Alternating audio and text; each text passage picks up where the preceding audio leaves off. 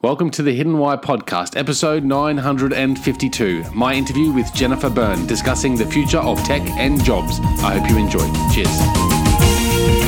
Jennifer, welcome to the Hidden Why podcast. How are you today? I am great. Thank you very much. We've got a whirlwind podcast today, about 20 minutes, but we're going to get into the nitty-gritty of tech and what that means for the workforce moving forward, because I know that's a field that you're deeply involved within. And there's a lot of other avenues I think we could probably tangent off onto. But whereabouts are you, and what's your current occupation there, Jennifer? I just left Microsoft as the Chief Technology Officer for the U.S. division, and I am branching out on my own to spend a lot of time on this very topic by way of a book that I'm writing and some other work that I'm doing with startups in the space. I am physically located in the state of Arizona in the U.S., which 3 days after the election is a very interesting place to be. And also stunning like it is where you are. Oh, nice.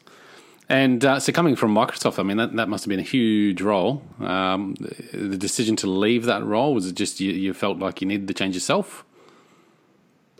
You know, I mean, it kind of gets to the topic of the conversation that you have in this podcast. It was a question of, why am I still here? I've been in the corporate world for a couple of decades. It's been very good to me, and I've achieved a lot that I wanted to achieve, and some of the things that I didn't even know I wanted to achieve. Yeah. But at some point in your life, you have an opportunity to do something differently. Maybe you don't need to make as much money. Maybe you just feel like there's something else left in you to do. And for me, I had some experiences at the very end of my career at Microsoft that sort of woke me up to some, I would say, idle passions that I, hadn't really worked on in a long time, and specifically around how do we think about giving people better access to technology, because whether they know it or not, they're going to need digital skills that they likely don't have right now, and that seems like a problem worth solving. So I left Microsoft, and I'm branching out on my own, and it's been kind of a wild ride and full of lessons and insights. Chief Technology Officer of Microsoft's US division. What does that role encapsulate? I mean, what was primarily your focus? Yeah, two things. One is a leadership role for the architects and the engineers that were out with customers all the time. So think of a big company buying, lots and lots of technology, and then they don't know how to implement it or use it or install it. And so you need people from Microsoft, technical people from Microsoft, to go help them do that. And there was a very big team of people that I led. So there was a leadership role. Then the other half of my work was being out in the world, talking to people about how they could use technology to solve whatever problem it is that they had. So, you talk to the CEO of a hospital, and they're trying to figure out how to deliver better care to more people at a lower cost. So you talk to people in education, and they're trying to figure out how to get kids to learn more and better, and how to address all the needs of children, wherever they are in their educational journey. Or, manufacturing company, how do you lower the cost of delivering products? These are all these things that technology can impact. And I spend a lot of time trying to work on those issues. And then what happens is that you start to see these patterns across all of the conversations you're having. And then these patterns are the bigger problems, the underlying issues that you can address. And a lot of that is that the technology is creating a ton of rapid change in the workforce. And what that means at the job level is that jobs are changing, and jobs are going to need more technical skills than the people who have those jobs have. So how do we deal with that? And then, oh my gosh, you look around the world and you say, well, hang on a second, let's talk about everybody who doesn't even have a job right now, and what kind of job will they get in the future. So that was the internal side of leadership, the external sort of future forward-looking view of what the market looks like, and then some of the big. I guess going out there in the field and seeing and listening to some of the problems that are being raised, you'd take that back as a company and come up with solutions again. So creating new products and solutions, I suppose, as well, based on that feedback. Yeah. Is that sort of what's driven this underlying passion? And is that passion that you've got now for trying to help people with this problem, that tech is taking away a lot of our jobs, or a lot of our jobs will become more tech focused? Yeah, that's exactly what I'm trying to do, and figure out how you connect that. the great thing about this quote problem is that unlike a lot of other fields, technology moves so fast that there is less expectation that people have to have these full-on 4-year traditional degrees from university that they might still need in other industries. In tech, there's a lot of online training that you can take. There's a lot of ways that you can self-educate and become eligible for positions or emerging positions in technology. So I think that's kind of fascinating and an opportunity where I think otherwise we have some big challenges. I think that there are effectively these unintended consequences when you digitize the entire world. And so while there are really great things that happen as a result of that, and we talk about how artificial intelligence makes everything better, the unintended consequence is that the world gets more digital and people have to keep up. So, trying to address that problem of figuring out what skills people need, how we get them to get those skills, how they think about their own jobs in a slightly different way so they even have the mindset or the openness to consider it. It's a lot of stuff there, but it feels like a domain that is worth spending time in. It's certainly, rapidly changing. So we need more and more of people like yourself going out there to try and address these issues. The idea for the opportunity there that perhaps we wouldn't need a degree for a longer term career because things are changing so rapidly. We therefore need to evolve rapidly ourselves and continually educate and learn and adapt to the change, which is quite hard in a lot of ways for a lot of people. Do you see change as a big obstacle? Well, I think it's the biggest obstacle. Or the biggest opportunity, depending on how you look at it and how you see yourself. Is change itself the big obstacle, or the fact that change is happening so rapidly that's more the obstacle? Well, that's a good question. I mean, there's a finer point on that I think that you're drawing, which is change in the world is creating an obstacle. Yes, that's true, because it's just if it so happens that the pace is faster than you can come up with, that's a big problem. When you think about change internally. So the change is happening in the world. Oh my gosh, I'm in marketing, and I'm in the marketing department, and I've been doing this job for 15 years, and I haven't even really thought about whether I like it or not, but it pays the bills and I'm good. And all of a sudden I'm being told that for me to keep my job that I've had for a long time, I now need to learn data science and data analytics because marketing is becoming automated and artificial intelligence is becoming the tool for marketing everywhere. What do I need to do? So that's change in the world is happening around, externally. Is that creating a problem? Yes. Now, if that marketing person says, you know what, this is a great time for me to say, hang on, I don't even like marketing anymore. What's my next thing? Or, so you get the opportunity to take a fresh look. That's change, making the best of change. And then maybe it's an opportunity for you to do something differently. Maybe tech opens up doors for you that you didn't have. You didn't even think you had. So it depends on how you look at it. Yeah, it's all perspective, isn't it? I mean, I think change has always been around us, and it's generally hard for most of us to accept change, even though it's constant. But that pace of change now may be more the challenge than anything.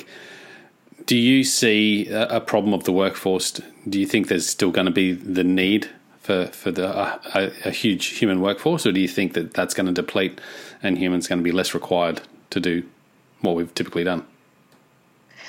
Yeah, that's also one of the biggest questions in this domain of future of work. And here's how I think it plays out. Well, if you take a slightly historical perspective, you look at what's happened in previous recessions, as countries, if it's Australia or the U.S. or wherever, as these countries have exited their own economic recessions over the last 10 or 20 years, what has happened is this phenomenon that we call the jobless recovery, which means that when the economy comes back, the jobs don't come with it.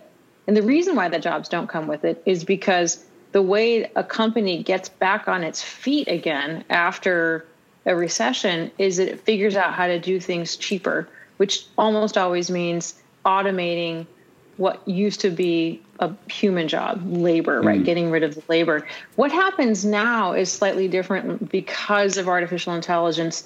It's not just automation. It's actually some other kind of human-like skills, and that's what's scary about this conversation. So we always know that, manufacturing jobs, factory floor jobs, this stuff, you can go to the grocery store and in some places, and you don't even have somebody to check you out. It's all self-serve. And so those are the kinds of jobs we expected to go away. Now what we see is slightly more skilled jobs also going away. But here's the deal. The difference is whether or not a job is routine or non-routine. And there's routine and non-routine jobs everywhere. If you think about, labor jobs, some labor jobs are very routine, picking items off a conveyor belt, super routine. Some labor jobs are not routine. If you're a gardener, as an example, in the fall, you are, sort of raking leaves, and in the spring, you're planting flowers. You never know what your job is going to be like. And that's true in higher skilled jobs too. There can be, jobs in the insurance, analysts, business analysts. Some of them are very routine. Other ones, like therapists or lawyers, are not as routine. So it's a long way of trying to answer your question, that there will always be a place for human jobs, and there will always be some risk for other jobs. And one way to understand the difference is to think about your own work and how much of it is art versus skill, how much of it is routine versus non-routine, and then you can kind of go from there. So skill being the routine and the art being the non-routine? Correct. I like it. And there's a lot of that out there, isn't there, really? It's a good way to frame it. Yeah, it makes it a little bit less daunting, I suppose.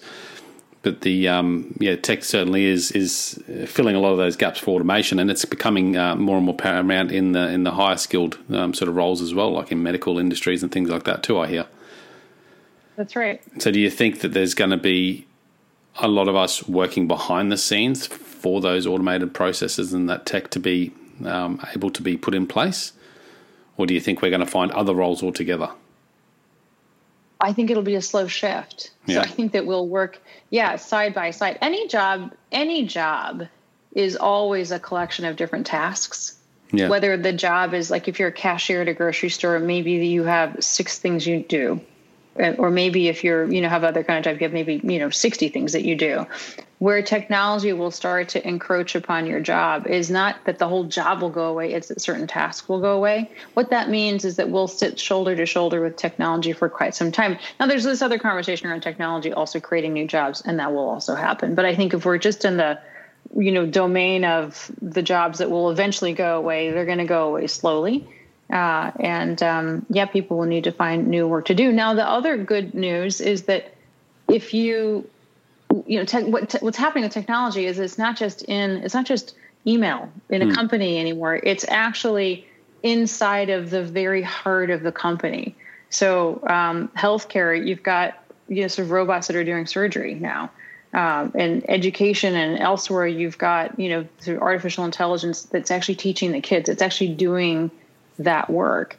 And so if you are in the next 10 or 20 years, have a passion or have a thing that you love to do, one way to make the best of that is just to learn the technology in that space.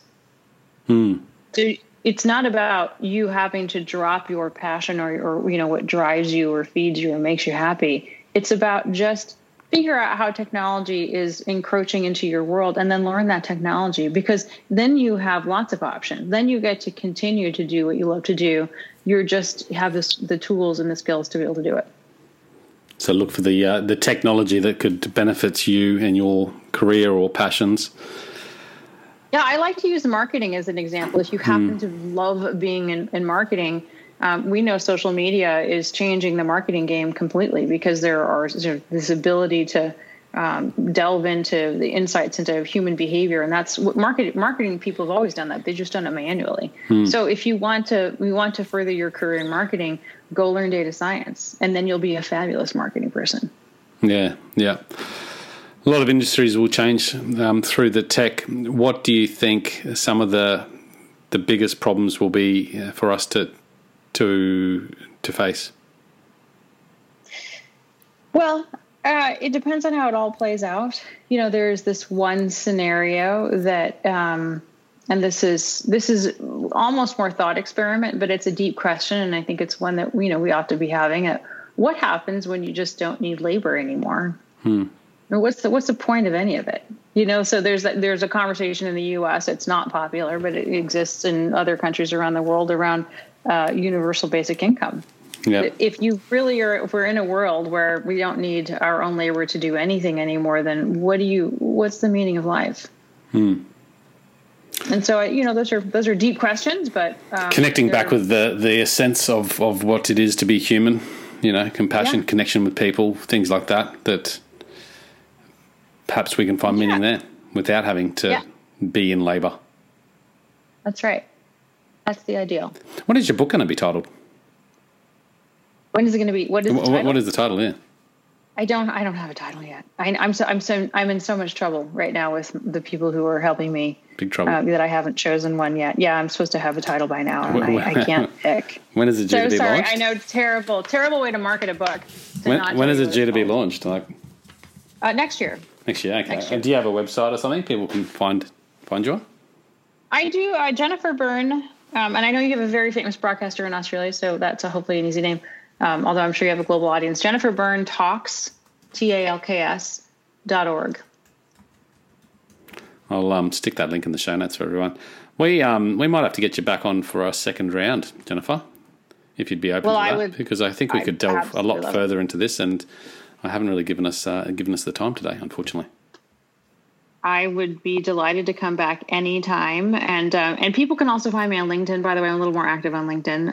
And my website is on my LinkedIn profile too. So in case you want to see what I'm thinking about or talking about, that's a good way to find me too. I like that. Let's use this as a little teaser. Guys out there listening, you can check it out at thehiddenwhy.com. And what we'll do is ask you to jump onto social media or even the website and let us know what you'd like us to discuss next on this topic of tech and the future of how that will affect the way we live. Jennifer, it's been a pleasure having you on today, and I appreciate your time. Absolutely. Thank you very much. Guys out there listening, until next time, peace, passion, and purpose. See you soon. Thanks, guys, for listening to this episode. I hope you enjoyed what you heard. I hope you love what you're hearing. If you like this episode, guys, or any of the episodes that you're listening to here at The Hidden Why, please do me a favor by sharing it. You can share it with your families, you can share it with your loved ones. You can do that by using your favorite social media channels, using the icons on the platform that you're listening to The Hidden Why podcast. Also, guys, if you're a fan of the show, please connect with me. Connect with me at thehiddenwhy.com. I love to hear from you. I love to converse with the people that listen to this show to find out what they enjoy, what they don't enjoy, and perhaps if they have any questions or feedback for the show as well. You can stay up to date with all that I'm releasing here, guys. I do a solo show every Monday, a 3-minute thought every Thursday. I do 2 interviews a week on a Wednesday and a Saturday, and a book review every Friday. You can stay up to date with all that by subscribing to my newsletter at thehiddenwhy.com. Just enter your email address there, and also subscribing to the podcast on the platform that you choose to listen to your podcasts. You can also support the show, guys, by using the Amazon links at thehiddenwhy.com. So if you like books, you can get all the books that I review there, and anything else really that you like to purchase through Amazon. So use that link, it helps support the show. And we've also got a deal with Audible, guys. Audible is a fantastic way to listen to all your favorite books. We've got a deal with them so you can get 2 free books when you subscribe to a 30-day free trial. So check that out again at thehiddenwhy.com. Guys, that's it from me. You know what to do. Go out there, breathe more passion into every single moment. Do everything with greater purpose, and in doing so you will discover your hidden why. This is The Hidden Why. My name is Lee Marnuzzi. Until next time, peace, passion and purpose. See you soon.